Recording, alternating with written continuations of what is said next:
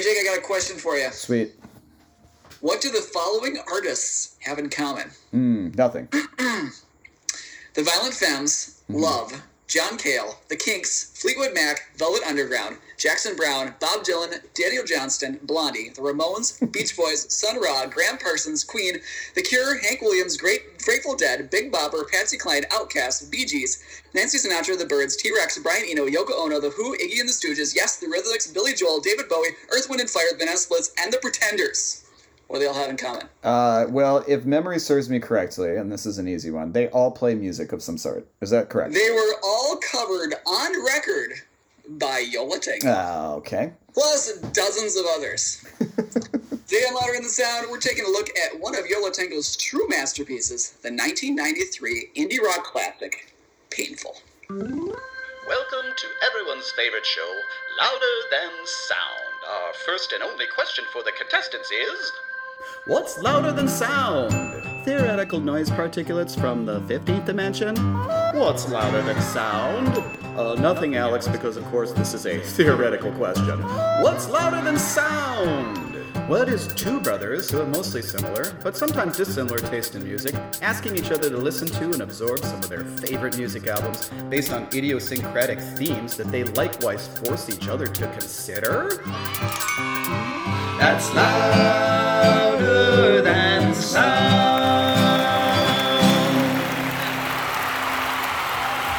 Hello and welcome to Louder Than Sound. This is one of your hosts, Jake, and the other host, Chaz. Hey, it's me. Yeah, and today we're talking about what Charlie likes to call a theme called late bloomers, and what I like to more eloquently call albums that we didn't like at first but ended up loving. So I don't know. That is not more eloquent. You can have a fist fight out there, audience, as to whether who's more right. But I think I am. Please do, and please let us know who wins. Yes, in each and every case. I know there'll be multiple every single fight. Fist fights amongst loved ones about who... Brother against brother, sister against mother. It's like the Civil War all over again. So yeah, we're talking about one and or of those two things today. And Charlie's going to be talking about a Yo La Tengo album called Painful, which is kind of a late bloomer for both of us, in a way. I'll get to that later. But just on the topic of these late bloomer albums, this seems to happen a little less often than I thought it did. I thought, for whatever reason, I had all these examples of albums that I put on and I didn't like, and then, I kind of thought the same thing, yeah. 10 years later, I'm like, oh, wow, this is amazing, or you finally get it, or you finally get into that genre, or whatever. I'd like to find more hidden gems that were in plain sight the entire time, because I bought like 1 million CDs and records at this point. So, like, I'd like that to kind of go... to kind of work out. Like the experience of buying a new album without actually having to spend the money on a new album. Yeah, that too. Exactly. And to be like in love with something, that's such a rare treat these days, to really be in love with something, especially if you already had it. So I feel like my ears and preferences get more solidified as I get older, and I just seem to know what I'm going to like faster and more accurately, or at least I think so. But probably more than that, I rarely even make time for an album that I don't immediately like because of all the choices I now have with the streaming and the widespread availability of music reviews and being able to kind of corner myself into, my preferred genres and artists, no matter how, like, adventurous I want to be. If I don't like something within the first song, I'm not going to do it. Maybe the second song, you know what I mean? Yeah, I do. What you mean. But back in the 90s, I bought albums all the time that I knew next to nothing about and had never heard besides maybe a single or two, or were from my already favorite artists, or I read about... Well, Jay, I was famous for, you'll remember, like, whenever we got Christmas money, because our parents were always generous with money for music at Christmas time. Very generous. And I always made a point of buying one album that I'd never listened to a note of. Uh-huh. And I found some of my all-time favorite albums through that. But I also found some real stinkers. Stanky. So I stopped doing that at some point. Just stanky. Yeah. My wife, Brooke, shares that passion with you. She will just go... She's really good at it. She's super good at it. Her batting average is kind of weirdly high. Like, some of our favorites are because she just went and saw an album cover and bought it. That's it. Mm-hmm. That's the only reason she did.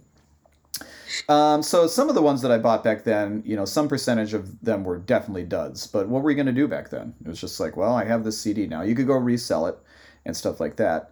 But then I might look later at my very finite collection of music, and because I was bored with my favorite albums, I might just pop in one of those duds, and the dud would turn into a revelatory hit, and it felt so good. But more than that, it made me unable to get rid of any of the music that I bought, because I just thought, which that included burned CDs for me. For a long time, I could not get rid of my burned CDs that I got from friends or whatever. Like we talked about last episode, how that's exactly what happened with Wilco's being there. It was just a burned CD that was kicking around my big black awful book that I brought in the car with me on road trips. And I just was like, man, I'm bored. I'm putting this on one more time. And then I loved it. So from that point forward, like, how can I get rid of anything? What if I love it in 10 years? What if I've given it 4 chances, but the 5th is the one that makes me love it, you know? You know, life is full of uncertainty and bad choices. That having been said, I've tried to love some things that I thought, you know, I might love later that I didn't love at the time. The one that I was thinking of was Arcade Fire's Reflector. I've tried to love that album so many times, and that's your favorite Arcade Fire record, which just it astounds me. Only because you're wrong and you have bad taste in music. No, it's okay. No, I'm so sorry. That's terrible. But by the way, I will let you know that I finally got rid of that Space Hog CD that I've had since 1999. So you can be proud of me, because that wasn't happening. But that wasn't happening. You know, 20 years later, you would know. You know what I mean? So we're going to discuss an album now, Chaz, that you didn't mothball or sell for $2.50 at the local cheapo, but instead held on to and ended up loving. So why don't you tell us about Yo La Tengo's Painful? Wow, let's start with the Yo La Tengo tale. It's another one that, like Wilco from last episode, started with me in high school. Ooh. First got into Yo La Tengo in 2000 and then Nothing Turned Itself Inside Out. That's my favorite one. That's my favorite one. It's great. I love it. And I bought it based on good reviews, ended up absolutely loving it. And I was really thinking about this, Jake, and I'm curious if what you can come up with too is how many bands you followed continuously since high school. So we're into 20 plus years. I graduated from high school 20 years ago. Like, there are not many bands that I got into in high school and never stopped liking and listening to until like the present day. The only one I can think of right off the top of my head is Radiohead. Radiohead was one of mine too. So Yo La Tengo is one of them. Radiohead, and the last one I came up with was Godspeed You Black Emperor. Okay. They had 10 years off, they had 10 years off in the middle. Right, yeah. They didn't give you a chance. They just came out with a new album last month, and I bought it. And I like it. So there's just that. Straight up. Yeah. Wilco's Yo La Tengo, I almost dropped out on Yo La Tengo right before Fade came out in 2013. Oh, I love that. But they had like album. 4 years off between albums, and they just weren't on my radar. I wasn't thinking about them, and I wasn't gonna buy it, and then like Fade is so good though. I got free downloads or something somewhere and bought a digital copy, and ended up really liking it and coming right back in. So that was the closest. Fade is good. Fade is good. Yeah. So after getting in the Nothing Turned Itself Inside Out, I went back to their 1997 album, I Can Hear the Heart Beating As One. It's is my personal favorite by them, and I think it's usually considered their best. Most people will. I think so too. And I love that album. And then I think Painful was my next one after that. Ooh, for them. Okay. Because that one is another one that's like, it was very highly reviewed. That's the other one that shows up a lot of times on people's favorite albums of the 90s and stuff. And I never disliked it. Like, I never thought this was a bad album. It just kind of was like, okay, I just listened to it, and nothing really registered, nothing really got under my skin. And so I'd go long periods between listening to it. Never had like any desire to get rid of it. Like, it was nothing like that. But after the last two, it set me so, the Duster That I Own, it's been set me so on fire, got me so excited about it. I liked them so much. Painful was just like, and kind of the same happened actually to it's the album between Painful and I Can Hear the Heart Beating As One, Electro Pura. It was also one that I bought, somewhere in there and thought, yeah, this is pretty good.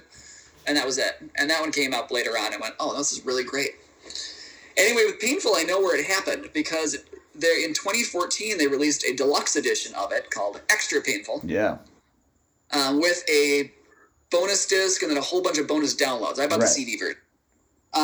And so something about that new context of listening to it in a slightly different way, of like giving it another chance and putting it in the context along with all these other tracks, because it had, another 25 tracks or something with it. The bonus disc is interesting. Anyway, like somewhere in there, maybe like suddenly this album just suddenly made more sense until it hit me as to how amazing this album was. And then I couldn't stop listening to it and listening to the set. Because the bonus disc, the second disc was really great. It's almost like, because they didn't they didn't just pack it in on the second disc. It isn't like a 75-minute CD just so they can get as much music on there as possible.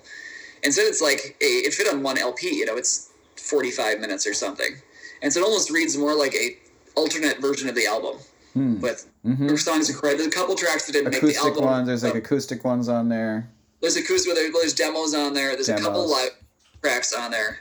But the way it's sequenced and everything, it's not just, you know, in order of when it was recorded or something. It's sequenced as if it's its own album, and like it has a nice flow to it too. From, you know, you can think of the different vinyl sides and everything. So it's kind of interesting in that way. And the bonus downloads, that is one where I burned it onto, you know, one CD and it fit on, you know, 15 tracks and it's 78 minutes long or something. But the CD you just get a pile of extra stuff, which is great too. So I want to give just a little bit of history of Yo La Tengo and how we came up to this point. So Yo La Tengo, the core members are an adorable married couple named Ira Kaplan and George Hubley. Oh, man. Happily married. Happily married after all these years. They formed the band in 1984, and I am going to go so far, Jake, as to say that they're indie rock's most adorable couple. Definitely, especially since the Sonic Youth thing went sour. Like, Kim. Well, and they were never, I mean, we liked them together, but I don't know if Thurston Moore and Kim Gordon were actually adorable, you know? Yeah, they're kind of prickly and arty, I guess. Yeah, but, you know, they fit for a while until Thurston Moore got be a jerk and cheated on her, apparently. I don't know. Whatever. The only ones that I was kind of coming up with were Win Butler and Regina Casson. Yeah, that's a good one. From Arcade Fire. And then the one that really, I think, gives them a run for their money is Chris France and Tina Weymouth from Talking Heads and Tom Tom Club. But they're not together anymore. No, they are. I'm sorry. You're right. I'm sorry. Whoa, Chaz. I can see that is your answer because you were so upset that I even brought that up. I'm upset. I'm very How dare sorry. You slander their beautiful marriage. Besmirch. Their beautiful relationship. I'm sorry, Chaz. I'm sorry. I did mention a couple other breakups of adorable couples with Thurston Moore and Kim Gordon. Not as adorable. I guess I wasn't Now, adorable. Truly adorable was Ben Gibbard and Zooey Deschanel. Oh, yeah, But it didn't last very long. It was like almost too adorable. Too adorable. I think that was probably what happened. It was too adorable. The twee Pacific Northwest indie gods were like, nope, too much. Nope. I mean, that thing only lasted like 3 years, if even that. They didn't last very long. Yeah. They just make moony eyes at each other. Yeah, no thanks. Too much. Too much. So that's the core. They went through a whole bunch of different, especially bass players. So it feels like they were like the Spinal Tap with bass players. They just That's funny. went through them like nobody's business. They couldn't do drummers because Georgia Hubley is the drummer. Until they landed on James McNew in 1982. Yeah. He came in for their 5th album, May I Sing With Me, which isn't that great. But he was fully integrated in time for their 6th album, which is Painful. And this is their second one that's really worthwhile. They have like their earlier albums are not bad. They're just uneven and not amazing. Except for Fake Book from 1990. That's a great one. Okay. They're clearly trying lots of stuff. They clearly have a lot of interest in a lot of different musics that goes into all these different covers they've done. They seem like they're trying to be lots of bands. Early on, they sound like they're trying to be really hardcore, like they're more Moronic Youth. Like Eric Kaplan's trying to sing about drugs and stuff, and like trying to be. And they're not hardcore. They're not. They're these lovable, like no, they're softcore. They're so regular. They're just like normal people. Yeah. And that's just, it's one of the things that's nice and likable about them. They seem so like just completely regular folk. Like you could just hang out and drink a beer with these people and it wouldn't be a big deal at all. They're known for their encyclopedic knowledge of rock history and lots of covers, as mentioned. And also doing multiple dramatically different versions of their own songs, which includes Painful, where they have 2 different versions of the song from a Motel 6 that are really, really, really, really different. Yes. But their covering is what, I mean, that's kind of one of the things they're known for, is they do this, and they don't do it every year, but they did it for several years in a row, was as a fundraiser for their favorite local radio station. They're from Hoboken, New Jersey. That's right. Famously. They would go on for an hour or two, and as a fundraiser, if you donated a certain amount of money, they would play any request of any song ever. That's right. Like you would say whatever song you wanted in all of the history of music. And they would give it a try, even if they had no clue what song it was. And they would just on the spot cover it. And a lot of times, they've released a couple compilations that, they're horrible, but also interesting and fascinating and, anyway. So, getting to Painful here, my thoughts on Jake's thoughts. Okay, let's hear it. That I know he is somewhat aware of Painful, and I know he likes himself some Yola. I know you're a big fan of that. Love me some Yola. Yola endures. And maybe like I Can Hear the Heart Beating is one also. So listening to this, I'm sure he enjoys the kind of proto dream pop quality to Painful. I know you're a dream pop fella, and this is clearly one of the influences in there. It's unpretentious and tuneful, which you're gonna like. Yes. I'm thinking I can't come up with any major complaints you'd have with this album, but I could also see you probably not being madly in love with it. I think I could see you kind of being like where I was at before the deluxe edition came out and blew things open for me. Okay. Where like there's not a lot to dislike, but probably it doesn't like just drive you nuts and make you in love with it. Is what I'm thinking. All right. So I'm thinking you're giving it around a 2. Okay. All right. You say 2. You might be right. Let's find out. Like you, Chaz, I discovered this much later than 1993. My first Yo La Tengo experience was with And the Heart. No, what's that? What's the one? I Can Hear the Heart Beating is one. No, what's the one I like? It's the one after that. And Then Nothing Turned Itself Inside Out. That's my favorite. They like one. long titles. I love that one. Yeah, well, my favorite title of any of their albums is "I'm Not Afraid of You and I Will Beat Your Ass." Clearly. Which is the best title for anything ever.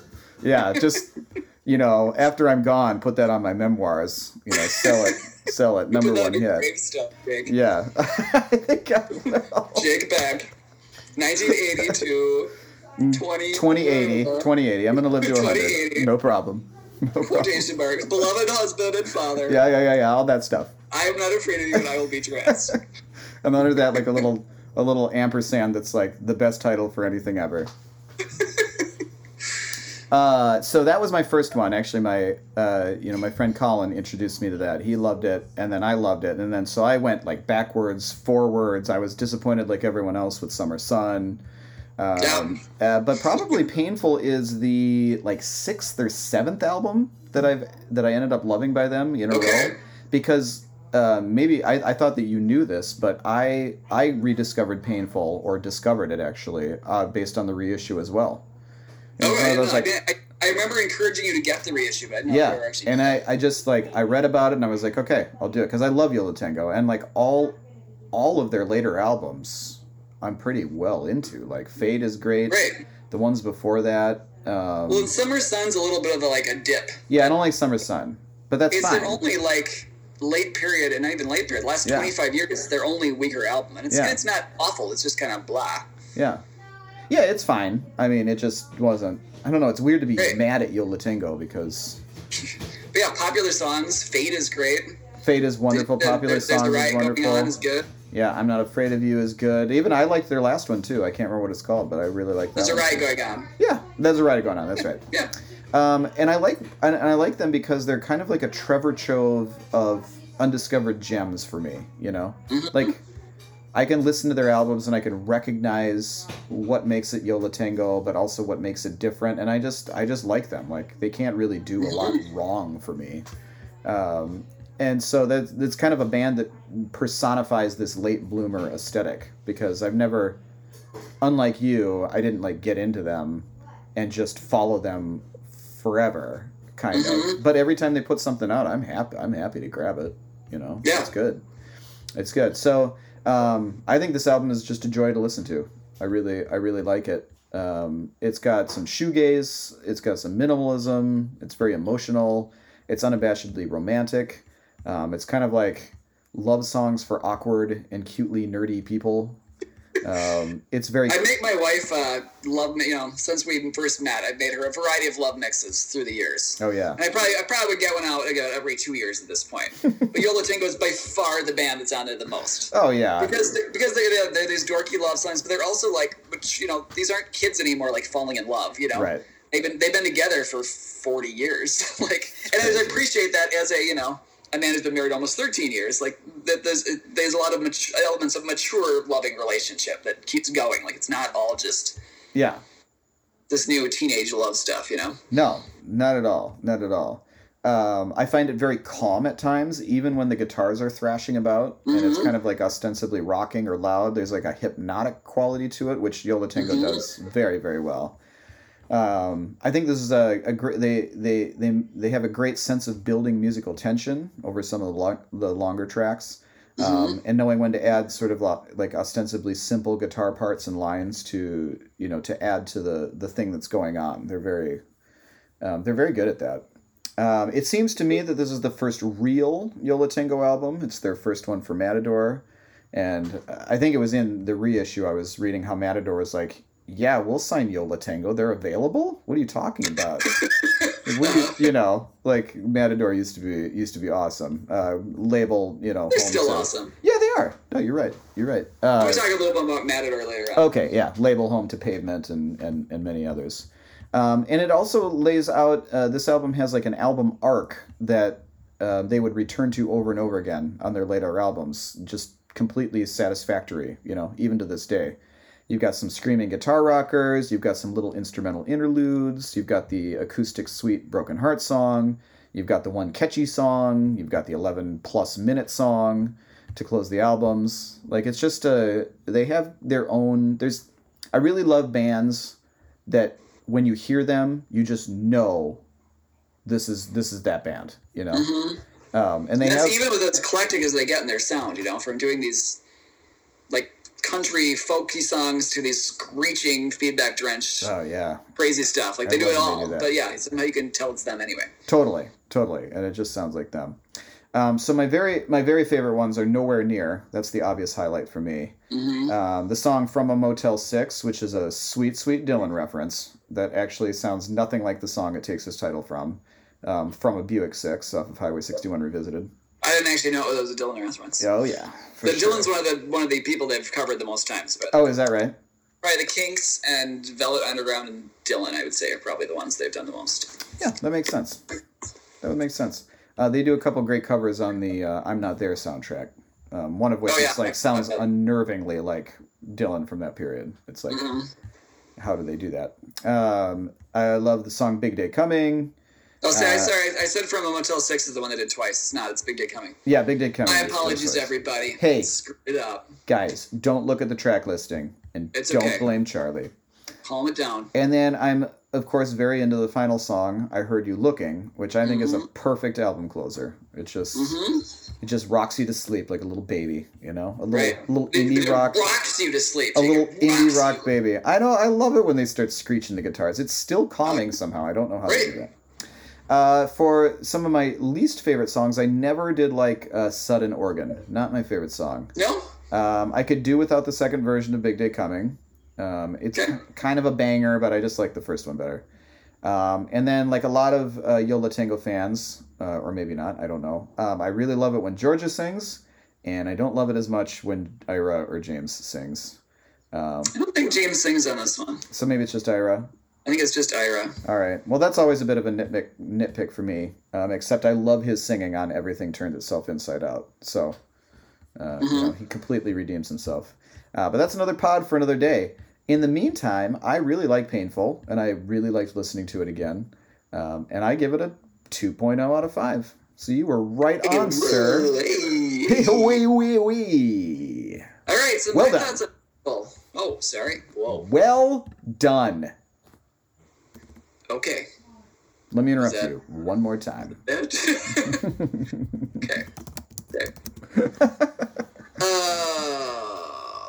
Hey, I don't have my notes to talk about Matador Records earlier, which I apparently didn't do. I skipped over it. I'll come back to it. So I was reading a couple of reviews, and one review just to like get other people's thoughts on this. And I found a Pitchfork review of Extra Painful, of the deluxe edition, that I really feel like sums it up really well. There's a line out, what makes Painful so eminently approachable after all these years is that it manages to sound like a fully realized band-defining statement, yet unpretentiously off the cuff at the same time. Yeah. I feel like that sums it up really nicely. Yeah, it does. Because it does. It's one of those albums where, to me, I can't think of like what song you'd get rid of or something. It has this really great narrative arc. It feels like a very complete whole. Sudden Organ. Well, apparently you don't like Sudden Organ, but Sudden Organ doesn't like you, so it's okay. Yeah, I know it doesn't. It told me. There's a mixture, it's a nice mixture of guitars, drums, and sweet, sweet rock organ. I don't know how rock organ, organ and rock don't feel like they should go together, It's Are you kidding me? That's like... a gigantic instrument that belongs in church, and let's put it in rock music. But somehow, you get bands like The Doors that did it way back then. And In-A-Gadda-Da-Vida, honey. Don't you know that? And Yo La Tengo sure as heck does it on Painful. There is tons of organ on this. It's real tasty. It's a sudden organ. Sudden, well, only on one track is it sudden. The rest of the time, it eases your way right in. I mean, the album starts with nothing but organ, so there's that. Yeah, that's true. I do like the organ. This is right in the edge of shoegazer, which is something I didn't necessarily think about until listening to this most recent time. There's lots of loud, fuzzed-out guitars. There's tons of feedback. But it's not aggressive. It's sweet, and it's dreamy, and it's melodic, and there's a sweet, down-to-earth vocals. Ira has this very... I agree that I like George's vocals better than Ira's, but Ira I like because he's a very everyman singer. Like he's just there's some singers that don't even sound like they're singing. Like it's charming. We talked about Ben Gibbard earlier. He's actually one of those too, where he has these very like conversational. It almost doesn't sound like he's singing. Like I kind of like his voice because it's so unpretentious and just normal. And Ira's like that too. And especially on his earlier albums, sometimes he was trying too hard, and this one he just feels like he's just being himself, which I like too. George's vocals are very, they're just so cool. Like, there's just something about it. Also, she just sounds so cool. She does sound cool. She is cool. Well, she's not. She's just totally normal and dorky like the rest of them. But singing. But that makes her cool. She sounds cool. It's really consistent sonically. I feel like it's cohesive. No song's out of its place. And it's interesting to compare this to the immediate follow-ups, Electro Pura and I Can Hear the Heart Beating as One, because those albums delight in being very different sonically and having a bunch of different genres spread across them. And I think those have been described, especially as I Can Hear the Heart, as it's kind of like the album as a mixtape, because that album explores so many different genres and so many different styles across it. And then it feels like it's very carefully curated and put together like a mixtape does. But Painful is not like that at all. Like it has a very consistent sound, which they got into in a lot of their later albums again too. There's only a few of those, like I'm Not Afraid of You and I Will Beat Your Ass is another one of those. Lots of different genres. That's true. And Popular Songs, I feel like it's kind of in the middle, but then you get like Fade is very consistent sonically again. So it's consistent and hangs together so nicely and completely clicks in a way that's hard to explain. And this was kind of a big deal for Matador Records. Because Matador Records, they started in 1990, was their first releases came out. Oh, is that it? But somehow in the 90s alone, Jake, they managed to sign the following bands. Yeah. Pavement, This Fair, Guided by Voices, Sleater Kinney, Bell and Sebastian, Boards of Canada, the John Spencer Blues Explosion, Superchunk, Modest Mouse, Cornelius, and The Fall. That's just the 90s. I stopped at 1999. I didn't even look past then. Yeah. So they somehow managed to do this, but they're really big early bands that kind of set what Matador was about, as Pavement and Yo La Tengo. For sure. And Yo La Tengo is still on Matador, and they're by far Matador's longest running act, because their first release was 1993. It was a non-album single before Painful. And they're still there now, So they've been on this label for almost 30 years. But it's just interesting they kind of come synonymous. They're such an important part of Matador and, all they represent and all they do right now. Anyway, I love this album, and listening to it again, it's just like, man, do I love this album. I'm glad to listen to it. It rose so dramatically in my estimation. I'm giving this baby a 4, Jake. Oh, a +4. Oh, baby. Wow. So much. That's not painful, if you know what I mean. Not painful. Give it a score. And it's still my second or third favorite Yo La Tengo album. Oh, really? Still a 4, yeah. Yeah. I mean, I like a lot of Yo La Tengo. I didn't do my list, but it would be like, I don't know, 5th or 6th maybe, 5th. Oh, wow. Okay. I don't know. Okay. I don't know. Whoa. Maybe. Whoa. Maybe. Okay. Whoa. Get back to me. Hey. About it. Hey, Jake. Yeah. Introduce next episode. All right. So next time, we are going to move on to a different theme. It's called it's albums with a unique vocalist. Okay. So number 29, which is the next episode, will be me and Charlie, but mostly me, talking about Aldous Harding's 2019 record, Designer. She's a very beguiling voice, and I can't wait to make you listen to it, because I really love that album. I've never listened to it. It's one of my favorites of 2019, and it's one of those weird ones you just want to kind of put on every once in a while, just to see what shakes out. But she's got a very interesting voice. So we'll talk about that next time on Louder Than Sound. Oh, baby.